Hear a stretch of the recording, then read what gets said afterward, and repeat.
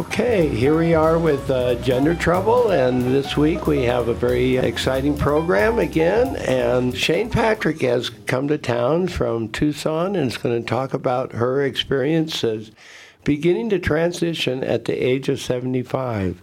And there's a lot of reasons why that could happen, but I'm going to let Shane talk about it and talk about her life. She's lived a life as a professional actor. She worked with Billie Jean King, the famous tennis player, and who beat the pants off of Bobby Riggs, which we were also excited about that, and a dancer for many years. And so can you tell us what, after an exciting life, doing many, many things, you ended up in Tucson after having lived all over the country, and now you're at the age of 75, you're going to become Mrs. Shane Patrick, or Miss Shane Patrick. So can you talk to us a little bit about that? Well, I am married, so it'll be Mrs. Okay. I like that. Congratulations. Well, I am at 75, just now transitioning, and it's a whole new ball game for me. It's something that I have thought about my entire life. I've struggled with, I've dealt with, I've ignored, I've hidden from. And now at 75, I am out of the corporate world. I am out of my profession.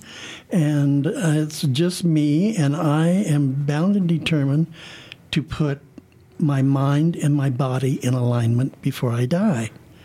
So I'm starting that now. I like to think of myself as a transition in progress because I'm just starting. And it is not something you do overnight. You know, I'm looking at probably a good 2 years before I really am in a place where I feel I'm completely transitioned. 2 years of electrolysis, for one thing, just to get goodness, rid of very painful. Yeah.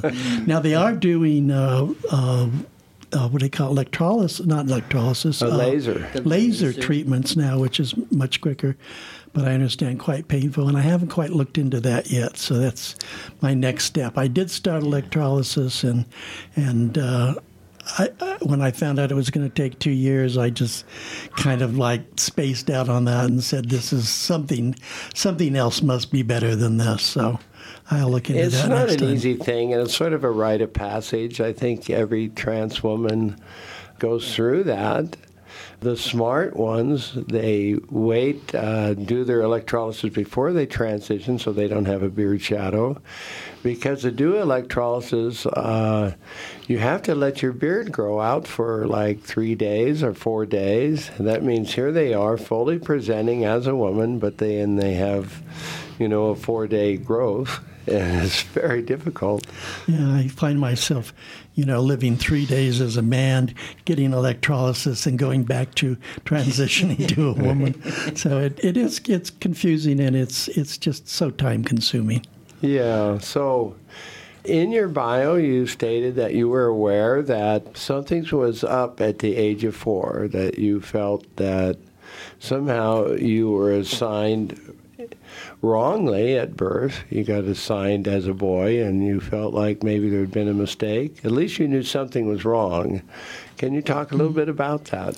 Well, to me, one of the things that is really interesting is out of all of the transgender men and women that I've talked to throughout my life, there's one thing in common with all of us, and that's that we knew in those first conscious memories that we were not what we were being told we were.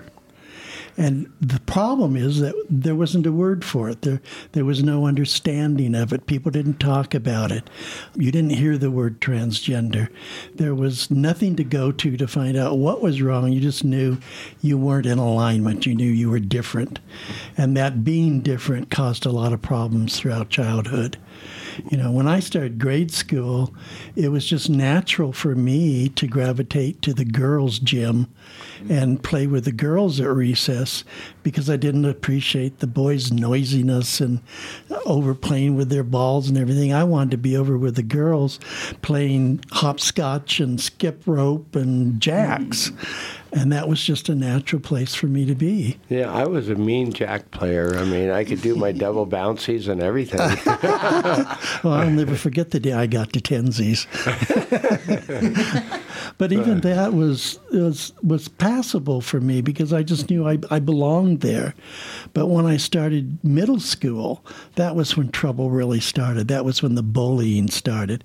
That's when you were set aside from the other kids and made fun of and picked on, and they'd knock you down in the hallways, or they'd call you names, or make life just generally miserable for you. Junior high school was not a fun time for me. Kids wanted to always pick fights with me. I can remember at one time, one of the boys in school came over and stood on my front yard yelling at me to come out so he could beat me up. And I didn't even know this kid. I'd never met him in my life. Wow. And I couldn't understand that. But I was, again, leaning to the feminine side. I had no desire to fight anybody. Yeah. Now, about 2 weeks after that happened, because I didn't go out that day, but a couple of weeks later, I ran into him when I came out of a movie theater one night, and he came up and said he was going to punch me in the face. And I remember once my grandfather had said, if you're ever going to be in a fight, throw the first punch. So I hauled off and I slugged him right in the nose, and he backed down and he never bothered me again. So that was the first time I found that I had power. Yeah. And a lot of bullies are that way. They're bullies because they're bullies against the people that are, that aren't going to fight back. They're bullies against those that are small. They're thin. They're geeky. They're not the athletic type, and those are the ones that get picked on because it's safe to do so. They're not going to hit back. Right. So it tells me that most bullies are pretty cowardly. It's kind of a cowardly thing anyway to beat up on somebody that can't defend themselves. Yeah. Yeah, it's amazing how just as a society we always have to pick on someone who's less than what we think we are. Yeah, it still goes on. And bullying is something that, even though there's a lot of talk about safe spaces and a lot of talk about being conscious of bullying and having no tolerance zones in high school and things, bullying seems to be just going on. It's sort of, people are more careful about not getting caught, but it's still going on like it always has been. And, which and tells now me you have it online, too. Which tells me there's something deeply wrong with our society that condones such a thing or raises boys that they're so frightened that they need to beat up on what's different. Well, I grew up in a very abusive house, too. My father was very abusive, both physically and emotionally. So I grew up being afraid to speak up for myself. When I tried to do that, I would be accused of maybe lying about something, and I would be beaten for that. So I learned not to tell the truth sometimes. I learned to try and second-guess people and tell them what they were, which to me only made me get further away from who I really was, because I was getting lost in all the stories I had to tell in order to protect myself from being beaten. It was not fun. When I went into high school, I found the drama department, and that was a good thing for me because I had studied dance from about 8 years old, and I could couple that into the drama department and dance in school assemblies and things, which, again, just sort of made those bully kids realize how effeminate I was, and that didn't go over really big either. But we had a thing during our drama school that had production numbers called Hijinks every year, and they nominated the prettiest girls from each high school class. And that year, the boys in school voted me the prettiest girl in the sophomore class. Now, I can kind of laugh about that now. And almost kind of go back and say, well, they really had it right. Yeah, they really were right. They didn't know it, but they had it right. But at that time, it was humiliating. Mm-hmm. Yeah. I went into a horrible depression, and I didn't go to school for a couple of days. Yeah, well, let's clarify, because you were in school in the 40s and 50s. Right. And things were a lot different then. Mm-hmm. And I remember our playground had, they had a hall in the playground, and they were teaching tap dance. And I wanted to do it so bad, and I think it was like, I don't know, I think it was 7, 8 years old or something like that. And I was the only boy out of like 30 girls taking tap dance. Well, when I walked out, that was sort of like, so I was, every boy around just started calling me names and teasing me, and then I didn't go back. And it was very sad, because I really wanted to tap dance with everybody else. And it's sort of, we're always on the, like I was the only boy that took typing. Oh my gosh! No, boys didn't take typing. They didn't do those things, and so you found yourself in the same position, because we're talking about 50s was the time of June Cleaver and and all that. Yes, yes. You did your housework in high heels and a string of pearls. And nothing else. Yeah, but that's interesting, because when I was in middle school, I was taking sewing classes and art classes and cooking classes, and I was the only boy in the cooking class or in the sewing class. But those are things. But I made all my own clothes when I was in middle school too. Which, of course, only just gave them more fuel to tease me, So let's go back. So when Christine Jorgensen made this huge splash in the 50s, right? Mm-hmm. So were you aware of it? I remember sitting at the kitchen table with my mother and the neighbor lady, and they were having a little coffee clutch and reading the current issue of Confidential magazine. And, of course, that was the front page of Christine Jorgensen getting off of an airplane after having a sex change in Denmark. And that was the first time I'd ever heard anything related to that being able to be done. Prior to that, though, I can remember when I was maybe 10, 11 years old, I had thoroughly convinced myself that when I went through puberty, I would grow breasts and then everything would be okay. Wow. But that didn't happen, of course. And so I just went back to figuring, well, I must be a boy. Yeah. I'll have to deal with this. Well, for me, when all the news came out about Christine Jorgensen, I didn't want to know about it. I hid from it. I didn't want to read anything. It just was too close, it was scary, because I knew that could be me. And I was spending all my energy trying to be a normal guy. I wanted to be normal like everybody else, and here this comes out, and it just scared me to death. Well, I can remember that day that they were reading the Confidential magazine.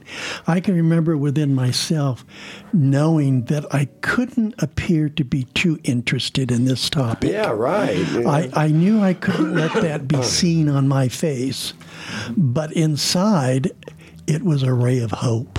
Yeah, wow. Yeah, so, but you also left home at the age of 16. I did. After I was voted the prettiest girl in the sophomore class, and I went into a horrible depression. I was so humiliated at school. Yeah. We're gonna stop for a break, so let's come back to that, okay? And this is Gender Trouble, and we're gonna pause here for a break.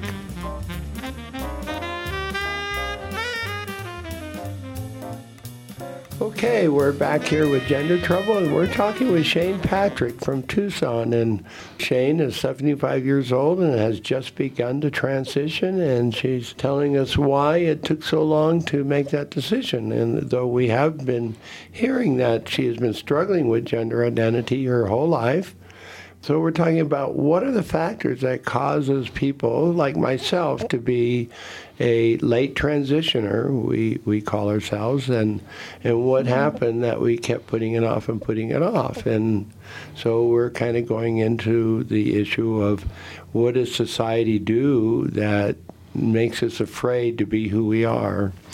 And so we're talking with Shane now about, at the age of 16, Shane ran away from an abusive family and began then to grow as a person and find himself in a lot of ways. So Shane, can you talk a little bit about that? Yes, I was saying that when I was voted the prettiest girl in the sophomore class, I was so humiliated and so embarrassed to go back to school that I didn't go for a couple of days. And finally, the school called my home to find out where I was. So my parents found out I'd been skipping school. And I was in a horrible depressive state.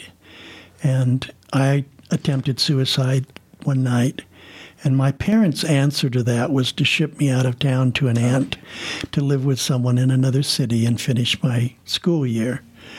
But when I finished my sophomore year, and I went back, my parents informed me I would have to go back to school in our hometown the following year.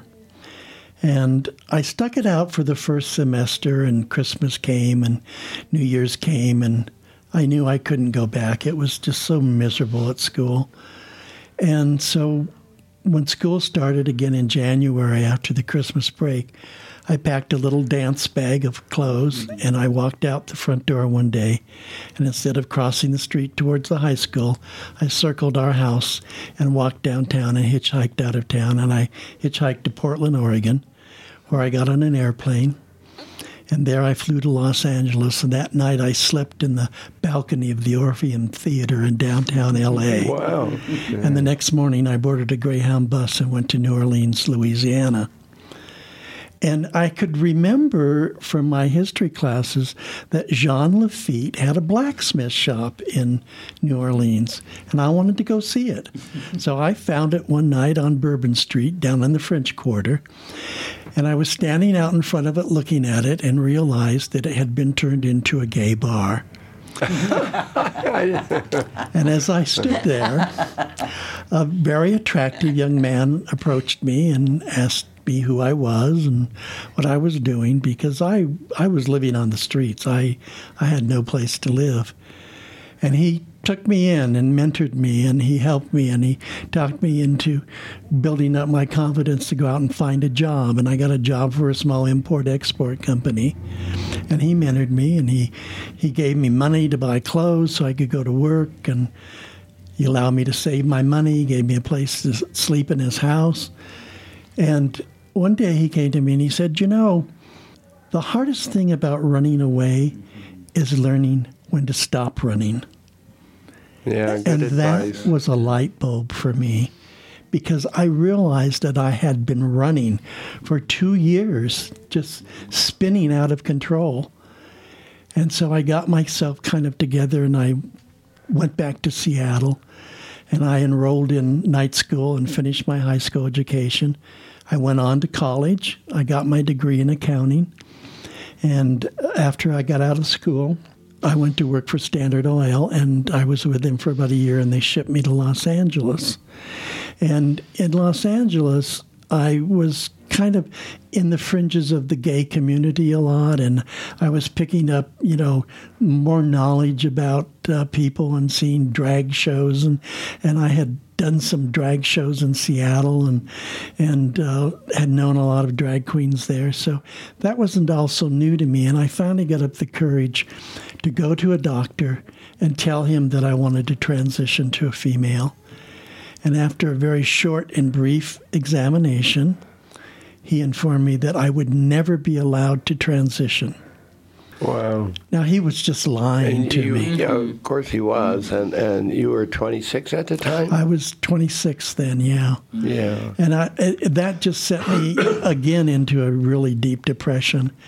And I ended up drinking very heavily. I ended up getting drugs. I ended up losing my job. And I was just a mess for a couple of years. And I eventually had gone up to San Francisco, and I was living in San Francisco. And again, I was just kind of like eking out a living, doing little things here and there, and lots of drugs and lots of alcohol, and being very depressed. And again, another suicide attempt. And then I met a young man, and we decided that we wanted to have a relationship. And I told him that I could not live in San Francisco if we were going to have a relationship, so we moved down to the peninsula. And there was a small article in the newspaper that was advertising for an accountant for a sports-minded company. So I applied for it. I interviewed with the CEO. I got the job. I worked there for a couple of weeks until it dawned on me that King Enterprises that I was working for was the corporate offices for Billie Jean King. And that was how I came to work for her. And I was the controller for her for several years there in San Mateo and in the Bay Area. And she came to me one day and she said, I can tell you're not really happy doing what you're doing. And I said, well, it's boring. You know, after you've done it for a year, you know everything. There's nothing new. It's just the same thing month after month. And so she says, well, you know, I need someone to travel with me and handle my public relations on the road. Would you do that? And I thought, oh, gee, travel, see the world, live with Billie Jean King? Gee, that sounds like a good thing. Well, I didn't realize this is a 24/7 job. You know, I was on call forever. Wow, and so but exciting. It was exciting, and it was different, and I got to see a lot of the world I would never have been able to see without that. I got an apartment in New York eventually after. When I first went back, I was living with Billie Jean in her apartment, and then I think Billie sort of decided that she wanted her privacy and I need to get my own apartment. So I did, and then I had my friend that I was living with in San Mateo come out, and he lived in New York with me. And so I traveled all over the world with Billie, handling press on the road for her. And then she stopped playing singles in 1978, so that was kind of the end of my job. And Billie was one of these people that gets people organized. And so she said, you know, what do you really want to do with your life? And I said, well, you know, I grew up a dancer. I wanted to be another Gene Kelly or Fred Astaire. I said, I just always wanted to be an actor. And she says, well, I'm going to do you the biggest favor of your life. I'm going to fire you. Now go be an actor. Wow. And so I closed up my apartment in New York, went back to San Francisco, enrolled at the American Conservatory Theater where I studied. And I knew that in my heart I really always wanted to do film. So one day I came home from school and I said, guess what? We're moving to Los Angeles. And we moved to L.A. And long story short is I made a living for almost 30 years as a professional actor in the Los Angeles area. So I had a very interesting career there. I did television and stage and radio and cartoon voices. I was actually the voice of the Pink Panther at one time. Wow. Which is very interesting because, you know, the Pink Panther does not talk. But he yawns, he sneezes, he moans, he groans. And so I did that. I was the man in the moon at the Epcot Center for Walt Disney. And I did, you know, feature films and just about every soap opera that was done in Los Angeles at one time. Lots of sitcoms.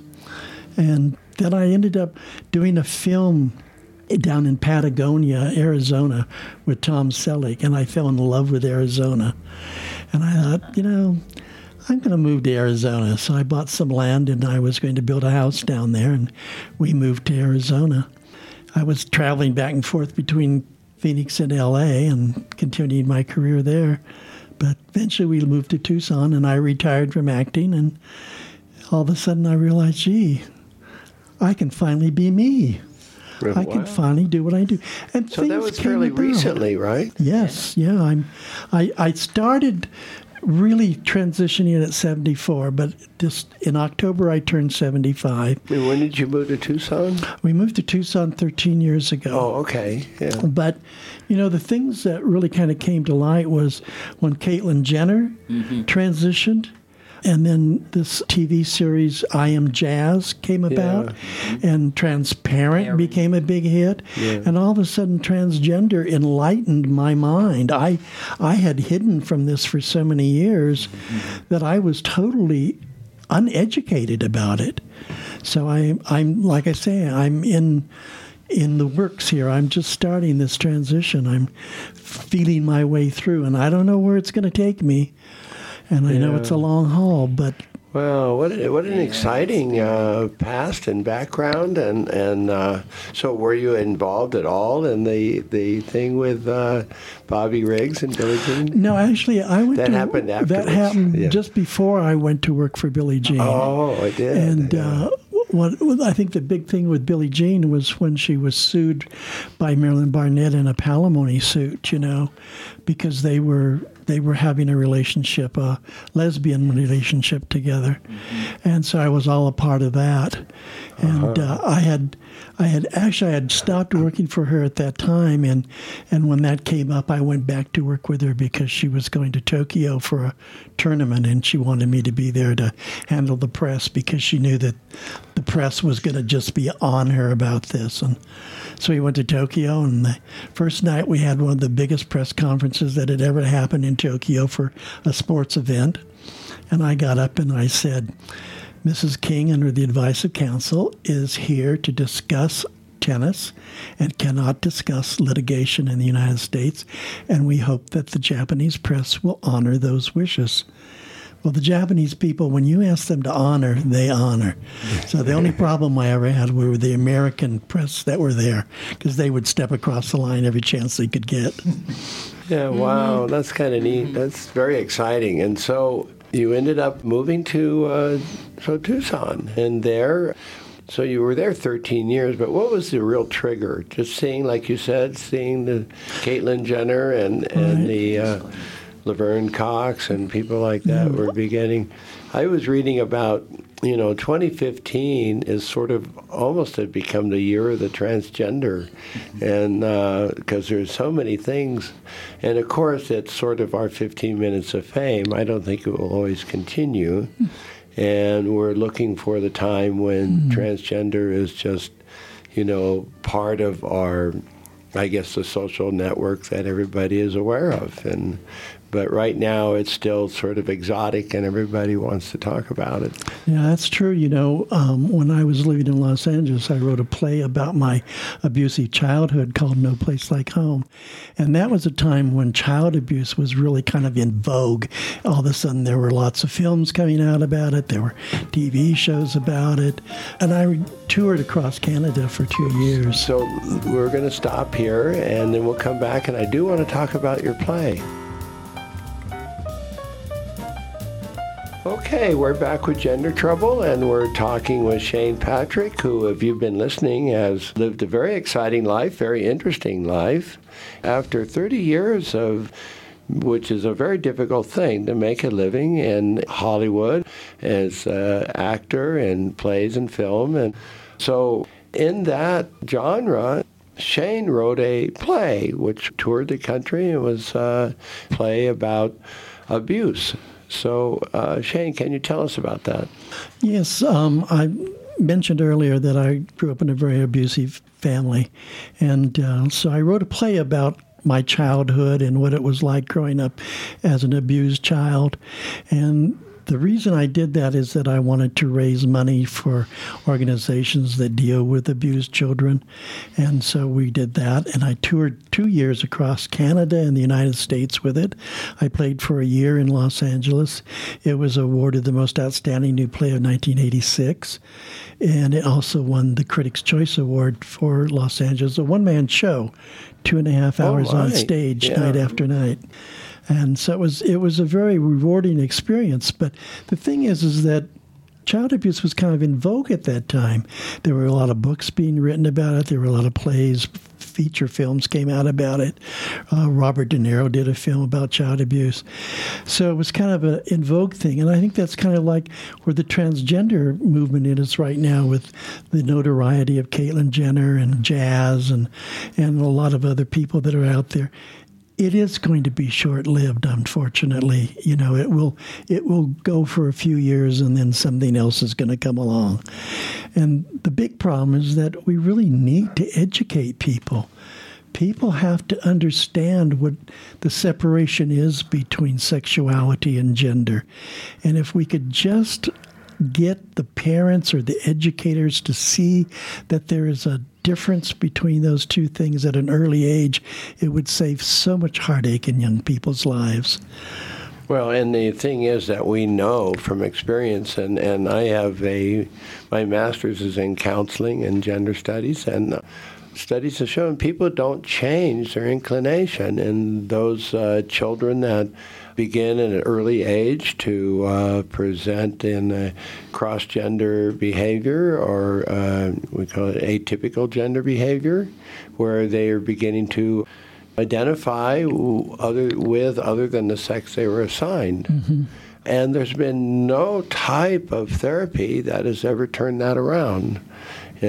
What happens is, as we know, there's something like better than a 40% of actual attempted suicide rate amongst transgender people, because our sexual identity is sort of one of the core elements of our being. I mean, it's who we are. I mean, it's right there, and like, I feel like I'm female to the marrow of my bones, even though I was assigned wrongly at birth. And I found that's the same with just about every trans person that I've met. So we live in a state, and the world is still trying to turn these people around. So when that happens, we grow up, and nobody believes us. They all think that, well, we're just sort of sissies or something.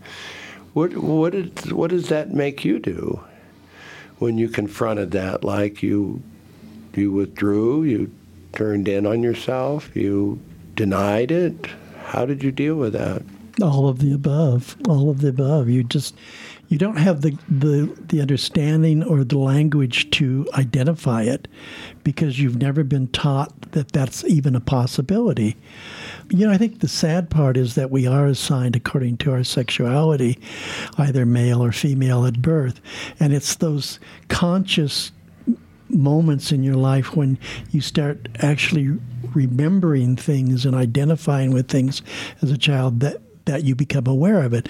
And that's going to happen when you're maybe 3 or 4 years old. So you've already been, processed as the wrong sex for so many years that the people around you don't know how to identify that there's a difference. To them, it's just something strange. I can remember when I was about 9 years old, my mother took me to JCPenney's to buy yarn so she could knit my brother and I a sweater for Christmas. And she was going to let me pick out the color. And I immediately grabbed this beautiful shade of lavender. And my mother said, no, you can't have that. That your father would never allow that. And I remember holding it up to my face and saying, why? Doesn't it agree with my complexion? And my mother looked down at me, and I distinctly remember her saying, yes, it does. That's the problem. So there I was at the age of 9, a transgender problem. And that's how society looked at you, that you were the one that was different. The school system, they didn't come and help me when I was being bullied. After all, the bullies were the normal kids. I was the abnormal one, so I deserved it. So there was no refuge to go to. And then I had this abusive relationship at home, so there was no one there to go to and ask questions. I had learned long ago when I was small not to ask questions because you didn't know what kind of wrath would come down on you for it. Well, for me, what happened is I kept it a secret then. Mm-hmm. It's a secret that I pushed back into my mind until it became just an unconscious kind of desire. It'd come out in dreams and things like that. But I would never breathe to anybody that I had these feelings. I just thought that, I called it the freak factor. I had this feeling that there was something wrong with me, not the world that wouldn't recognize me. I just thought I was wrong. So I hid it and buried it. And it kind of comes out. I mean, obviously it came out with you wanting to be a dancer, and it came out with you when you wanted to act and be in theater, and so it sort of comes out. But I think a lot of us are late transitioners because we try to pretend that it's not so. I don't think I had a real strong sense of reality as a child at all. My parents would send my brother and I off to the motion pictures 3 times on the weekend, Friday night, Saturday night, and Sunday afternoon. And so my whole childhood was growing up watching things like Betty Davis, which was over-the-top acting. It was no sense of reality to situations. It was ultra-dramatic. I would be influenced by going to see a movie like The Robe, and the next day I'd be home, lacing up my legs with leather straps so I could look like a Roman, and dreaming that I could have a leather skirt, like a gladiator. Yeah, those are always, Roman soldiers are always my fantasy, because they always wore these little, like, knee-length, skirts, and I go, oh, gosh, I wish I was born back then. I still think about designing a skirt that way. But it is. I mean, we didn't have any kind of a point of reference to go to.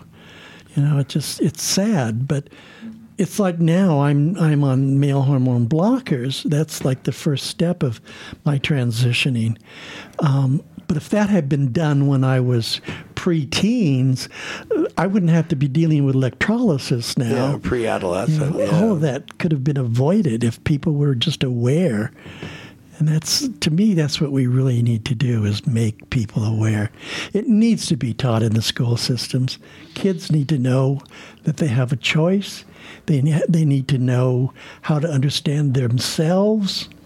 And it isn't being done, and that's really sad. Well, I think the important thing is that it has to be seen as something that is natural in the human genome. It's the number of trans people, which is about, I guess it's like 1 in 350, or about 0.2%, and that's way too many people. We're talking about maybe 700,000 trans people in the U.S. That's too many for it to be an accident or be a mutation. It's built into our genome, like homosexuality. I mean, here we have between 5 and 10% of people that are homosexual. It's about the same exact number as people that are left-handed. And similar to people that are red-haired, I mean, there's too many of these anomalies built into our, the gene, what do you call it, the genome, to see it as some kind of, that's not planned into our, the human species.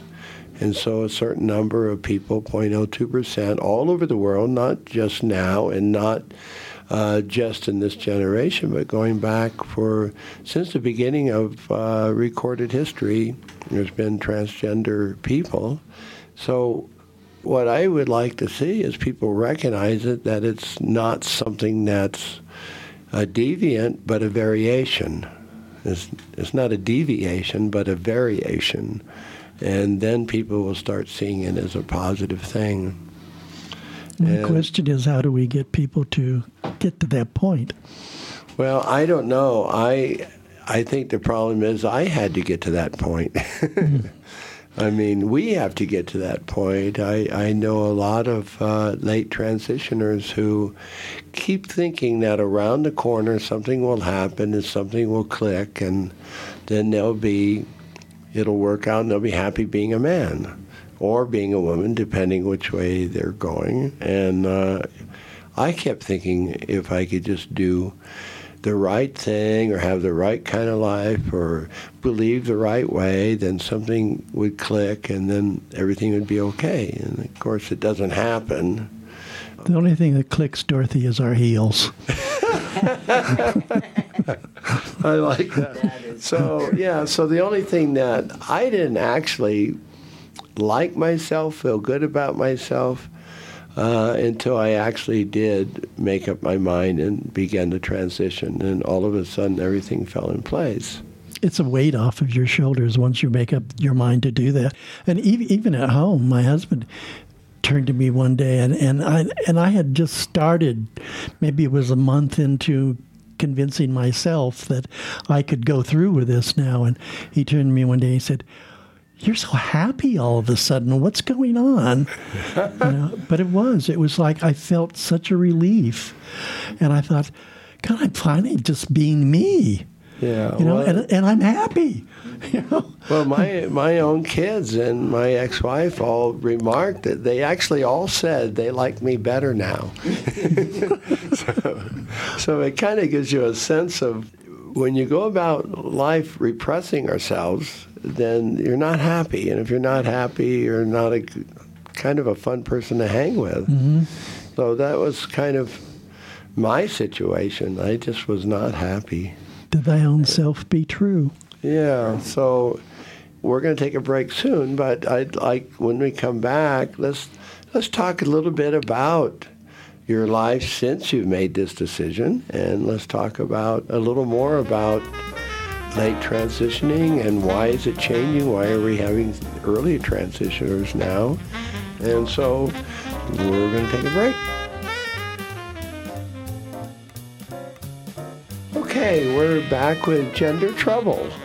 And we're talking with Shane Patrick, who has come all the way from Tucson and is talking to us about beginning transition at the age of actually 74, but now Shane is 75, and she's telling us that it's probably going to be a 2-year project. She's a work in progress, as she says. And we're talking about why wait to being 74 years old? Why did I wait till I was 62 years old? So why are things different now where we're hearing about, young people that are transitioning, people like Jazz who just grew up being a girl, even though she was assigned male at birth. So do you have any comments about that, Shane? Well, I think for me, the delay was kind of twofold. First of all, it was just ignorance, not understanding what could be done, how it could be done, not really being educated myself in what transitioning would be all about. I'd mentioned earlier that I was a drag queen for a while in Seattle and entertained there. And to me, that was sort of like as far as it was going to go. I didn't know without surgery I could do anything else.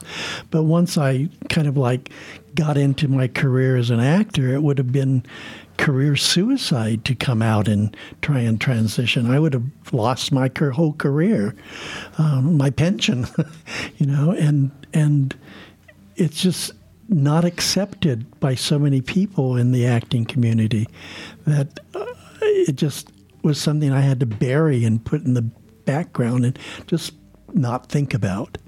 Yeah, I think that's the way I did it. I didn't see the way to go forward. I mean, I was married, had 3 kids. I was very busy with work and everything, and I just thought, how can I do this? So you just push it back and push it back.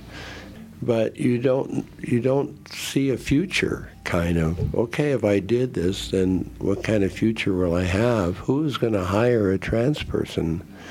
In fact, even now we have communities like Houston there's a backlash, and they're repealing the equality laws so that for equality for homosexual and transgender people and just anybody that's different, they're saying, well, they're not really human and they shouldn't have equal rights. So in the light of that, we would almost be out of our minds to think in terms of transitioning. And I know a lot of 40% or sometimes as high as 50% of people on the streets that are homeless or fit someplace in the LGBT spectrum. And a great many of those people are because they present in other than the gender or sex that they were assigned. Well, you don't just wake up one morning and say, oh, I'm going to become a woman. It's a very painful decision to come to because it doesn't just involve you. It involves everyone around you. How do you tell your siblings? How do you tell your family? How do you tell your friends? How many friends are you going to lose because of it? How honest can you be? I mean, I have to be honest. About 2 weeks ago was the first time that I actually got caught in my little community going from my garage out to my car dressed as a woman, and my neighbor lady drove in, and I panicked because I didn't know what that was going to mean, not just to me, but what was it going to mean to my husband? what kind of repercussions were we going to get within our little community of 96 homes? And so far, nothing has been said.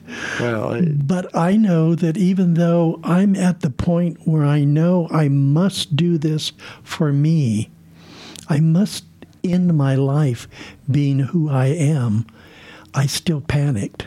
Yeah, it's a hard thing to do. It's a very difficult decision. And let me congratulate you. And I'm going to just tell everybody, I know this is Shane's first day to actually be out. I mean, Shane got up, dressed as the woman that she is, and drove all the way from Tucson here, and has walked around town dressed as Shane. And now, and she's on the radio talking with us, and I just find that amazing, and I'm very pleased and very proud of her. So, and very exciting, because I remember my first day here, and we used to have a program called The Morning Show with Gwen and Lori. And first time I went out dressed, I went out of my apartment, I walked downtown, I went into the Javelina Coffee House, got a cup of coffee, and walked up to the studio and went on The Morning Show with Gwen and Lori and talked about Transgender 101. Deja vu, huh? Maybe it's something about Silver City, you know. Silver City is very accepting. We can all shine here. I think so, yes.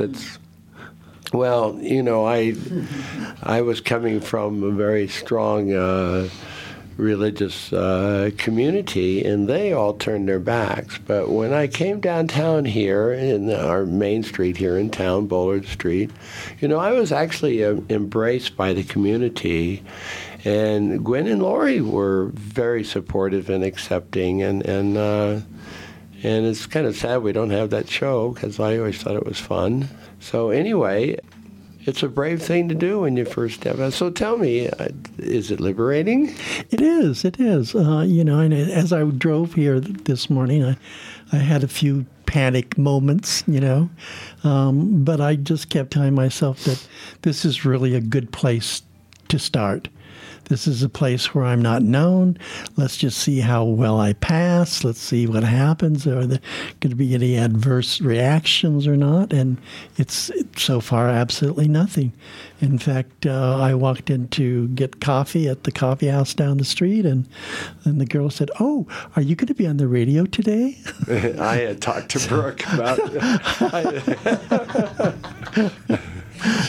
But it is a small town, and it's supporting, yeah. Yeah, so coming out here, it was embraced, and it was a great feeling. And I found it's easier to be out of the closet than it is to be in the closet. Mm-hmm. I mean, it's easier to say, okay, hey, this is me, get over it. Yeah, I think that's the thing, is that it's not even the fact that you're a transition or a transgender. It's you're being you. You're being who you are. It's about time. Yeah, that's how I feel. I use the term, I didn't transition from male to female or man to woman, because I feel I was always female. Mm-hmm. I think I was born female. I think my brain always thought I was female. I think I tried to pretend that wasn't so. But I think I just transitioned from not me to me. And I kind of look at it like I spent, 50 years of my life trying to be a man, and I don't want to spend the rest of my life trying to be a woman. I just want to be me. And of course, me tends to be rather femme in a lot of ways, but it's naturally me. I didn't have to take walking lessons and sitting lessons and how to hold yourself. I never did any of that. I just gave up trying to be a guy, and everything fell in place. I find that the more I get into transitioning, the more my femininity is coming back, and it feels like an old friend is here again. Right. That's how it felt with me, yeah. It's a relief, because I was always conscious of Was I standing right? Was I sitting right? Did I look like a guy? Is anybody going to notice that? And then when it started getting close, I used to call it leaking gender, where, all of a sudden you find yourself not behaving right, like you're giggling and carrying on and everything, and you go, oops, I'm not supposed to be that way. We only have a few minutes left, Shane, and is there anything else you'd like, anything like parting shots, so to speak? Oh, just please, everybody out there, educate yourselves. Read a book, watch a show, understand what it is. Listen to Gender Trouble. Yes, listen to Gender Trouble. Because it's only going to start if we change our thinking, and then we can change the world. Right, and of course these shows are really helpful that are on now. And, I wanted to go back to something I wanted to bring up. You mentioned that you're on testosterone blockers. Mm-hmm. You also mentioned that people transition, know that who they are as early as 4 years old. And for a lot of the young transitioners, they get puberty blockers so that they don't go through the change. And an interesting thing is that there's a lot of doctors that don't want to give them to young transgender kids. They say, well, it's too early for them to, they might change their mind. But if they get a child that has, premature adolescence, and there's a name for that, and I always forget it.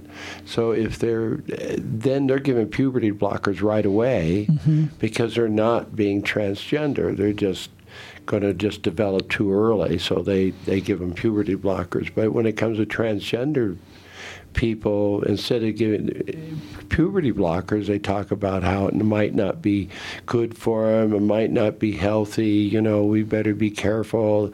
And it's really transphobia.